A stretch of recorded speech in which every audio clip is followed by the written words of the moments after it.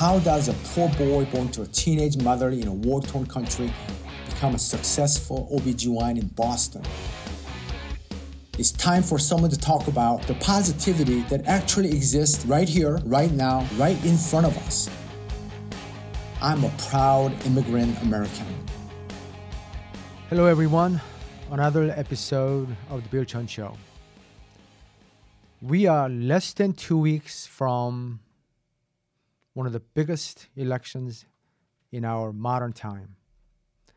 All I'm going to ask you to do is vote, especially if you happen to be someone like me, a naturalized citizen, meaning came to this country legally, and after 5 years, you undergo testing and become a citizen.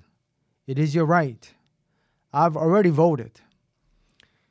And I'm hoping that many of my fellow immigrants will do the same. Of all the elections, this is the one. I won't tell you who to vote for, but please vote. I want to tell you about a recent delivery I had. Having done this for 30-some years now, I must say, thousands of babies I've delivered. I cannot remember all of them, but a few certainly have left a huge impression on me. Now, this lovely couple had a fetal demise or stillbirth at 8 months last year. I know miscarriages, which are very common, very hurtful, very hard to get over, and many of the miscarriages are in the first trimester when you're 7, 8, 9, maybe 10 weeks. But to lose a pregnancy at 8 months, that's very difficult. The person still has to go through the process of giving birth, and that process had to be induced. So you are in the same labor and delivery unit as other mothers who will be joyous with what's supposed to be the most amazing life event. This particular couple, amazing couple, they endured their hardship and grieved, healed, still healing, I'm sure. And after a while, just this week, they welcomed a beautiful, healthy girl. And to play a small role in that process, that's what makes me tick. It's amazing. I mean, every birth, but this particular one. So the day went like this. A week before her due date, we had a plan to induce her labor.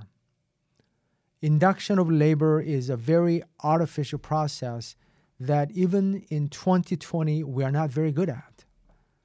She was brought in, and then I placed a chemical agent called Cervidil in the vagina, which is supposed to make the cervix to be softer, thinner, open up. And by itself, it can cause labor to kick in. But about 16 hours is what it took for this beautiful girl to be born. And the whole day, it was almost like watching the patient, she was almost like possessed in a positive way. Just labored along, never a complaint. And when she delivered the baby, I remember asking one of my nurses, hey, she doesn't have an epidural, does she? Because I knew she didn't, but the patient, she somehow separated any pain, any discomfort from the process of giving birth.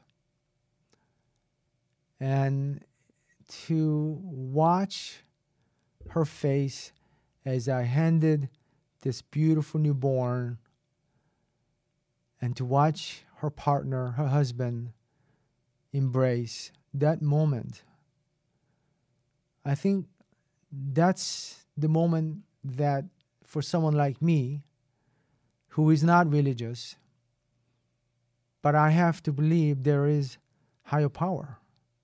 I can't imagine not.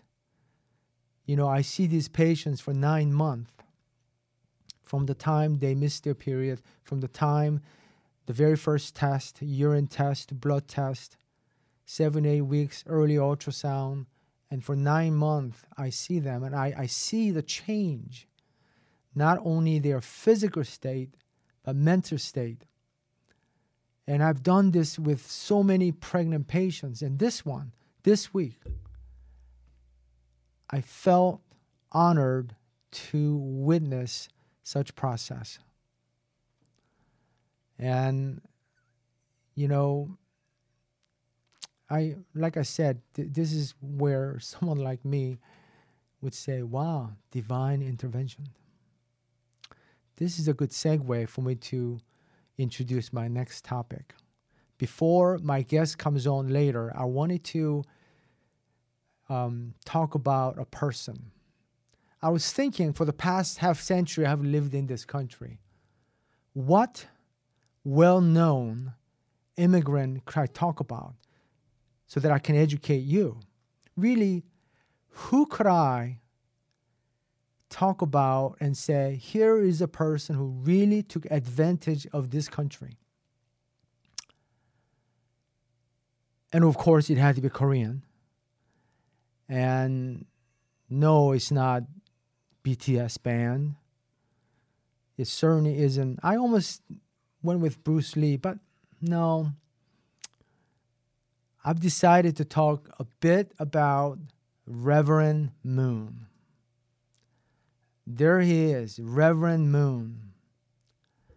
And I wanted to share a little bit about his story because, boy, did he have a vision. I'm not at all saying I agree with many of his visions or his main visions, that he's Messiah, that he is second Adam, and that he and his wife, whom people called true parents, who, way they used the religion was to really deal with this mass weddings. Look at that. That one, I think, was in Madison Square Garden. 2,000 couples. But what this man believed in was crossing nationalities, races. He wanted everyone to marry. Didn't matter what race, what country. Because he believed that unification was the quickest way to world peace. Right or wrong, that took a vision. And here is what's amazing. Get ready for this. He only preached in Korean. Can you believe that? So here's a man who comes to the United States in 1971, just shortly before I came to the United States. For the next 50 years, he created this dynasty, if you will, affecting millions and millions of people. Only in Korean. It's like, imagine if I said, 여러분, 안녕하십니까? 제 이름은 전병렬입니다. 오늘 저를 보아주셔서 대단히 감사합니다. Did you hear what I said? That's what he did. He spoke only in Korean. And I'm saying, okay, he claimed to be Messiah, second Adam, from Korea. Okay. And not only, it wasn't like he had a little church in middle of nowhere in Ohio. I learned that his church, his organization, is considered the largest, or they own more sushi restaurants than anyone else in this country. Can you believe that? They're number 2 exporters from South Korea. They own the most successful soccer club in South Korea. They own the only automobile manufacturing company in North Korea, multiple multimedia entities including Washington Times. They have this ballet academy called Kirov in Washington, D.C., which is internationally known. And I'm saying, wow, how did he do that? And he came here only in 1971. Reverend Moon was born in North Korea in 1920. So to give you a little historical lesson, 1920, Korea was under control of Japan. Korea being a little peninsula between China to the north and Japan to the south, it got invaded from the south by Japan, by China from the north, back and forth throughout our history. But from late 1800s until the end of Second World War II, summer of 1945, Korea was controlled by Japan. So Reverend Moon was born in North Korea, and then after World War II ended, he was imprisoned by North Koreans because they thought he was a spy to South Korea. He was anti-communist. And in 1954, he started his first church, Unification Church in Korea. And then he started this trend of blessing ceremonies or mass weddings. The year I was born, in 1961, his very first one, he had 80 couples in Korea. And then he comes to the United States in 1971, and he got involved with politics. So when President Nixon was in trouble because of Watergate, Reverend Moon and his followers had this demonstration in Washington, and that gave him some media exposure, and President Nixon thanked him in person. Then there you go. Next thing you know, there's elder President Bush, younger President Bush, Mikhail Gorbachev, President of Russia, well-known Islam leader Farrakhan. They all became part of his, I don't want to say network, but his friends. By 1992, he had this mass ceremony in Madison Square Garden where he married 2,000 couples. And if you do Google search, you look at these people, these are, different race, men and women. And by 2012, that number went to 30,000 couples in South Korea. Now, why am I mentioning Reverend Moon? First of all, I've always had this fascination with Reverend Moon. I always thought, wow, holy shit. Imagine me trying to practice medicine in Korean. I'll have no practice, right? But here is Reverend Moon, who spoke only in Korean. And he had all these followers from around the world following his Unification Church. No, not everyone agreed with his beliefs, but he must have convinced enough, because look at his empire. From sushi restaurants to manufacturing cars to multimedia, they own them all. So the influence Reverend Moon had in our culture is widely extended. For all you know, you ate at one of his sushi restaurants. And you would have never known that the whole thing was started by North Korean minister named Moon, who spent 50 years of his life in this country trying to do service. And I thought, wow, of all the people I could think of, I had to mention Reverend Moon. Since I had talked about divine intervention with one of my patients who delivered this week, I thought that was the right person to talk about. But check it out, Reverend Moon on Google. He's everywhere. Now, I'm going to introduce my guest for tonight, who I hope I am pronouncing his name correctly. Dmitry Peregudov. Amazing business entrepreneur from Russia. And I'm going to get him on Skype. And I have lots of questions for him, so I hope he's ready. He started this internet company that's very interesting. As an engineer, he came to the United States at the age of 23 in 1996. And before long, he started this very successful internet company. So let me see if I can get him on the phone. Hello? How are you? Hey, how are you? Good. Dmitry. May I call you Dmitry? Pleasure to meet you. Same here. Thanks for your time. Wow, what an interesting story you have. I read through all the sites you guided me to, and I was fascinated by your story. So what I got was you were 23 when you came to this country, having received education in engineering back home, and you came here in 96?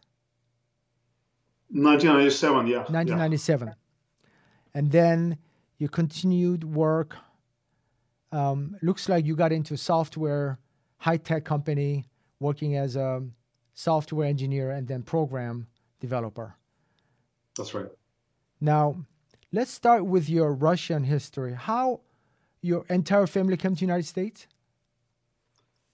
Yeah, so my mom is still in Moscow, Russia, and my dad, they were divorced when I was 5, so I kind of have sort of two families, so my father's family and my mother's, and so my dad, he came to the U.S. when I was like 13, 14 or so, and with his other wife and my brother. My half brother, and so they came around 1999 or so, and then as refugees from Russia, and then so they lived here since, and I joined my dad in 1997. So now, for the way I came to the United States was my father was sponsored by his parents. Who was sponsored by one of their kids who married American. But you had mentioned that's what happened to many of us. But with your father, he was declared as a refugee from Russia.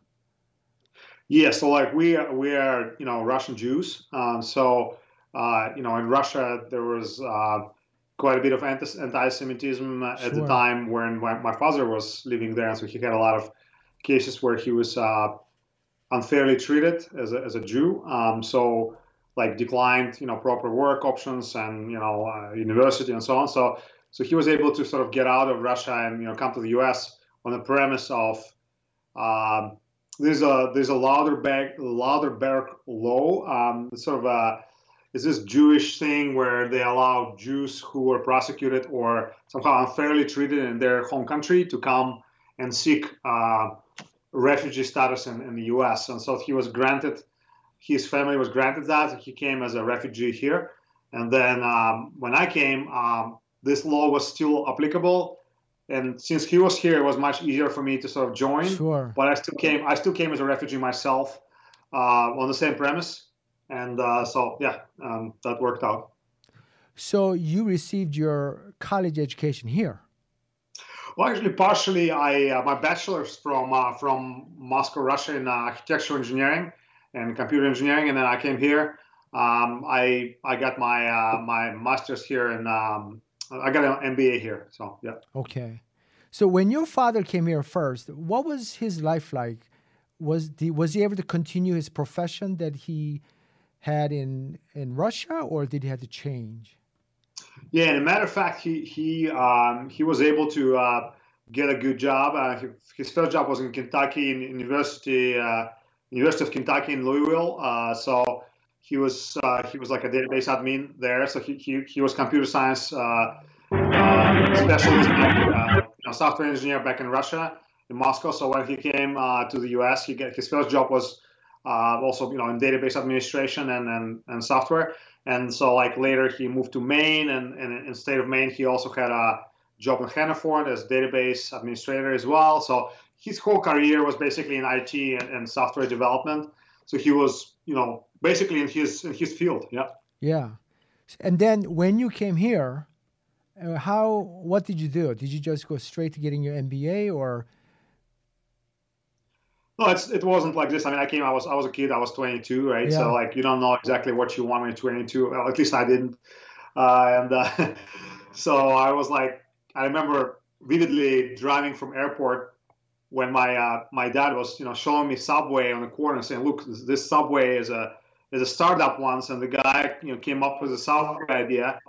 If you like, you could become entrepreneur here and start your own business like this guy from Subway. And look at him, he has Subway in every corner in the U.S. So so I got pretty inspired him saying that, and that was kind of my early on. When I set my foot in the U.S., I felt like that was going to be something I wanted to do, start a business. So is it when you started your first company, Russia Flora?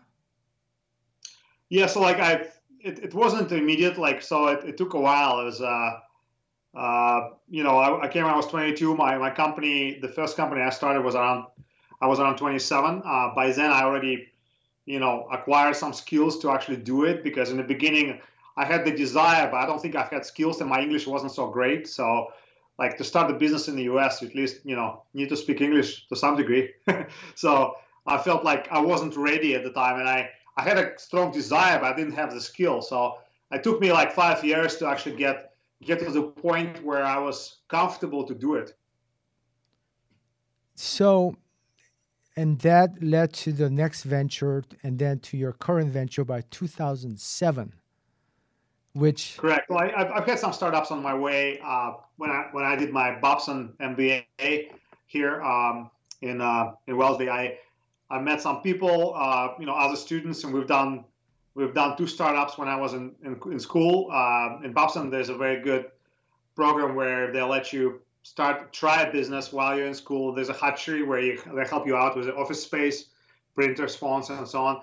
So like, we've tried business with other students, and we've started another business in an online marketing company called On-Site Videos, and that was pretty good for some time. I've learned to take more risks, and eventually company went bankrupt, but it took some time to learn the business, and so exposure to other kind of businesses was very, very good experience, and also meeting some people who were much more risky than I was. That was also a good experience in an MBA program. And eventually I did get back into my online e-commerce business that I started earlier, and I kept going and growing it, and eventually getting into the point where it is today. Well, when I was reading it, I actually liked that in retrospect, you appreciated the slower growth because of money and whatnot, but you grew organically, and you didn't have to take as much of a risk, right? Exactly, Bill. I mean, if you look at success stories we see online and on the media, all the people like like Mark Zuckerberg or someone like Bill Gates, they tend to have a success story behind them where they took a risk, quit their school, quit their job, did nothing except their startup. And I didn't have that. Like I had a very slow organic growth, and in retrospect, I actually think if I was to do it like they did it, I would have been much further. I mean, I would have been probably much bigger, but I think I got it very comfortably, right? I did it without taking as much risk as some other entrepreneurs do. And I just took my time, and I learned, and I kept my full-time job, working part-time in my business. Eventually, it felt like a right time to quit. So I don't think you can do it in every case, but like in my business, I could. And I think it was a comfortable ride compared to some other folks who are really struggling, go hungry until they reach success, Yeah. And also, just by listening to you, is it fair to say when your father and you made the transition from Russia to here, it sounds like there were good support through your Russian Jewish community for jobs and whatnot, or? Well, I would say so. I mean, to some degree, there is some support. There's some people you meet in the community that can introduce you to certain other people. I haven't had a need on, of that. Like my father, I think, and my stepmother, they did when they first came to this country. I haven't, but I know that community can be helpful, Russian or Jewish or any ethnic community locally. In the state of Maine, where I've started in the U.S., there was not much community, to be honest. I mean, there was very few Russian people. There was very few immigrants actually at all. Yeah. So in Maine, I think it's actually quite a tough place to start, to be honest. I feel, I feel that that could be easy for immigrants if they were in New York or Boston, somewhere like that. Maine is not the easiest place to be for the immigrant. So once you started in 2007, how long did it take you to break even or get into black? So my first a hobby business that I started, the Russian Flora, was 2002 actually, and then 5 years later, that was with my business partner. We did it together, and it was a flower business, mostly romantic gifts. And then 2007, I realized that this model could work for many more things than just flowers, and I started a separate business which was around the corporate gifts and baskets, and that's really when I started the second business, sort of a separate from flower one.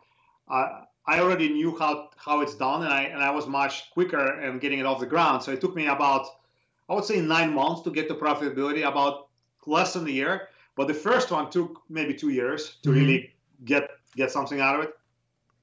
Now you're doing well. Over 200 countries is what I read.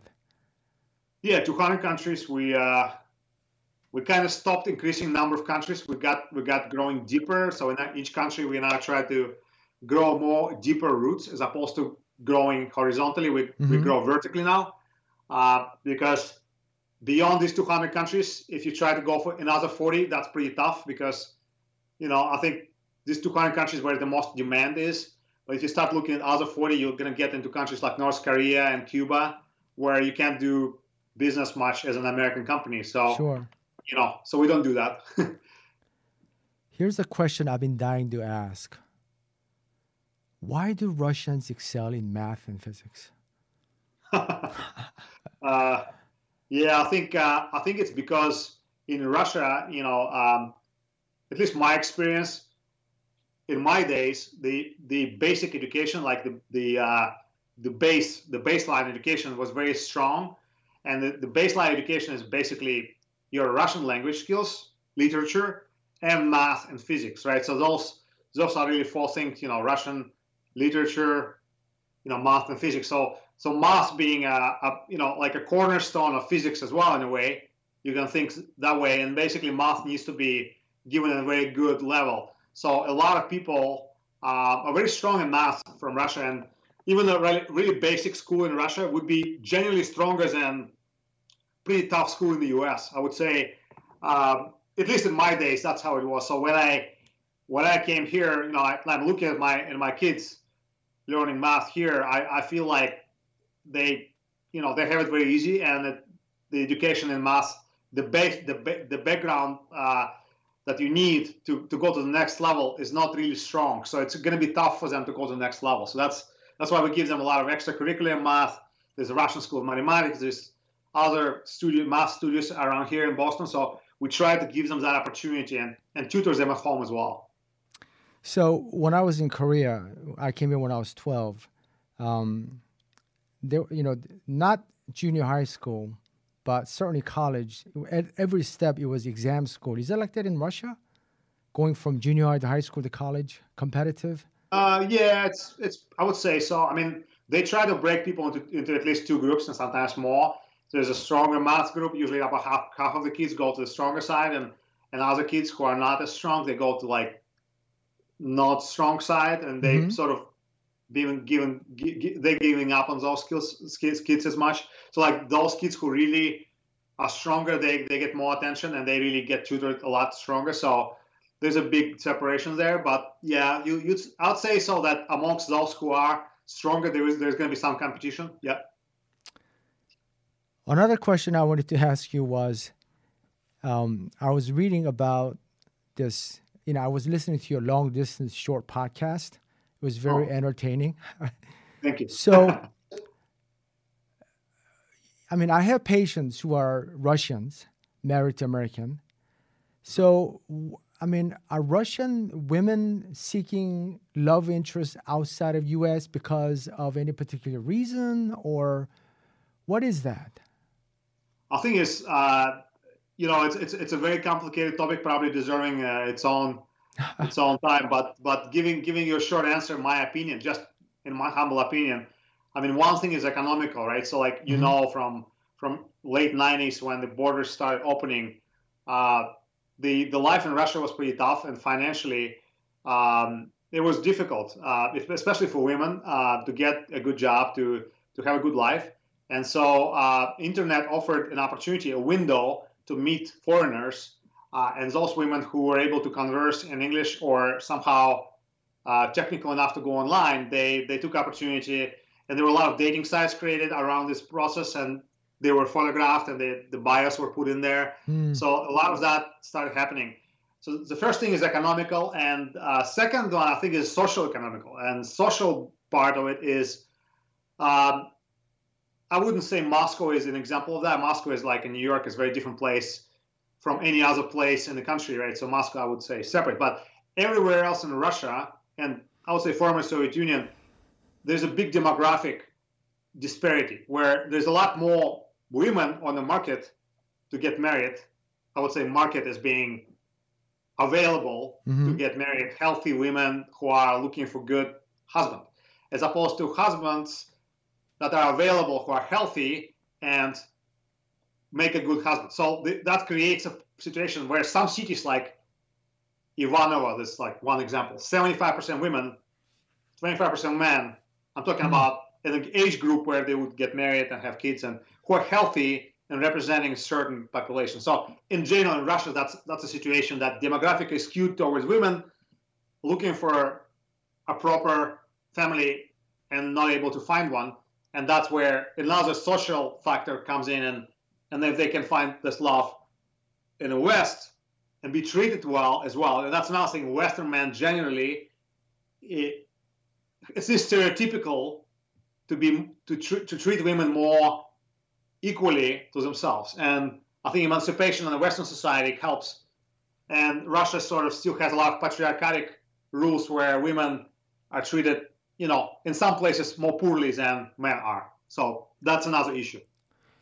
I actually found very interesting that Russia was ahead of the United States in that in 1917, women were allowed to vote in Russia versus 1920 in this country. That's... I didn't know that. That's good to know. Yeah. I had to do a little research on Russia. So when I think about Korea, my homeland, compared to when I left it in 1974, it's a different country. It's considered, I still think it's a developing country versus developed country, one of the powerhouses, maybe in top 12 or something worldwide. So it is a country that's so different than what I left. But for you, how do you see Russia now compared to when you left 20-some years ago in terms of economic and other cultural development? It's a good question. I believe Russia changed a lot. To some degree, it changed to become more westernized in a business sense. Like, for example, Russia takes example of U.S. and Europe in context of professional approach to business. I think there's more business culture now in Russia that is more similar to one in Europe and the U.S. Yet there are a lot of, I would say, hidden stones and internal ways to do business that are still very Russian, right? And they're not changing for some reason. So, I mean, things like bribes, for example, right? So, like, I work in Russia. Part of my market is in Russia, so I have customers in Russia.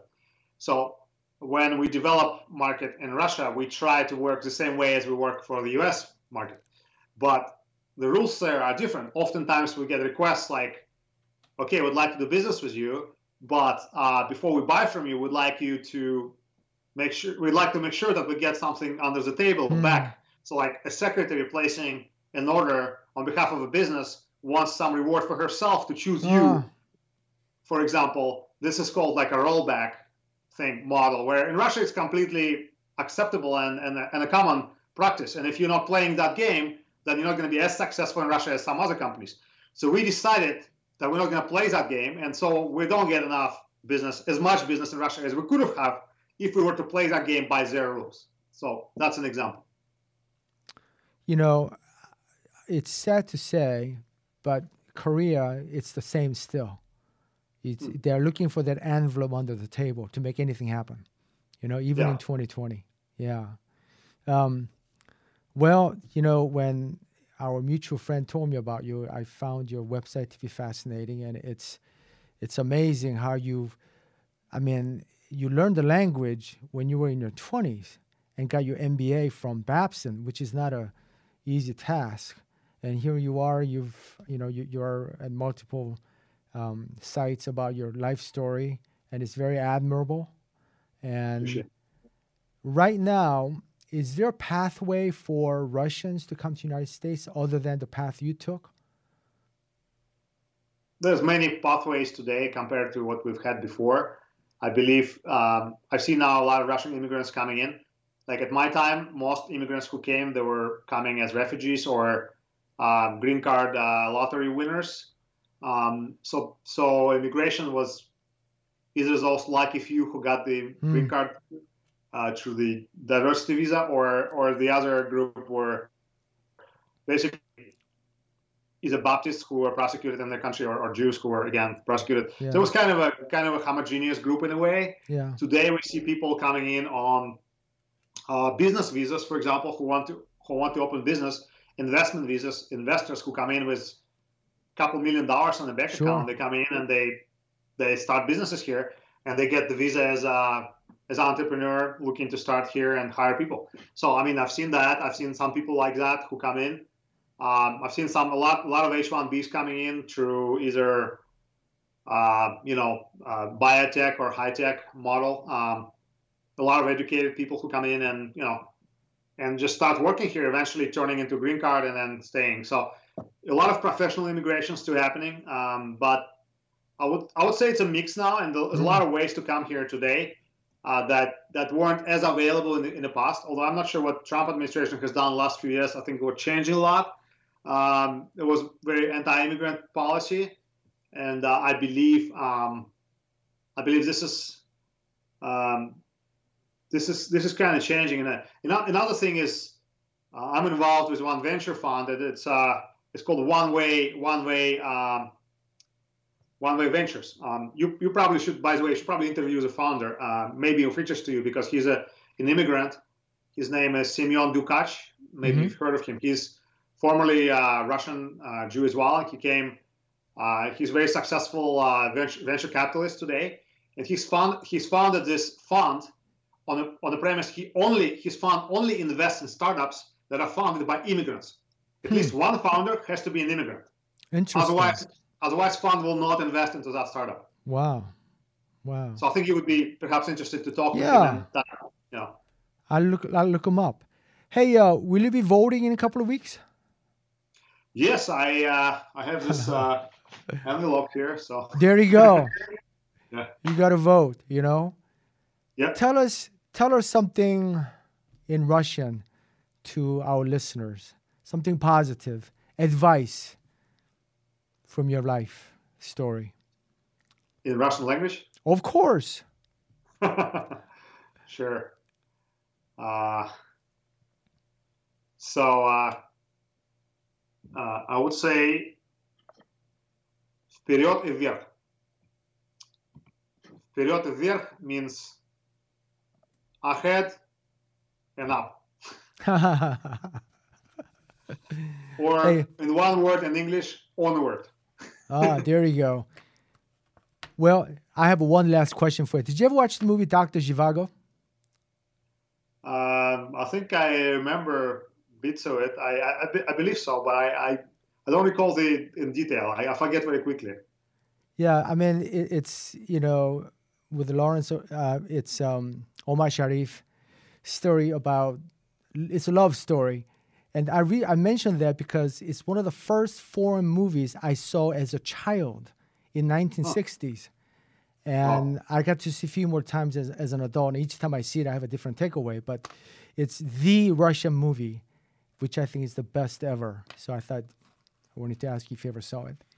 Is that black and white? The one I saw was colored. So, yeah. Yeah, I think there are a couple of remakes, but yeah, I should rewatch it. Thank you. You should watch it. Dmitry, thank you so much. And if I have an occasion to order some gift baskets, I'm going to go through you. Please. My trill, you have a permanent discount whenever you need it. Just ping me. Have a good night. Thank you very much. Thank you. I appreciate it. Thanks for your time. Bye-bye.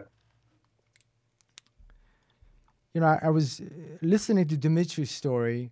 The difference I've heard is his father being educated. He was able to go from essentially one country to the other doing the same job, just from Cyrillic Russian to English.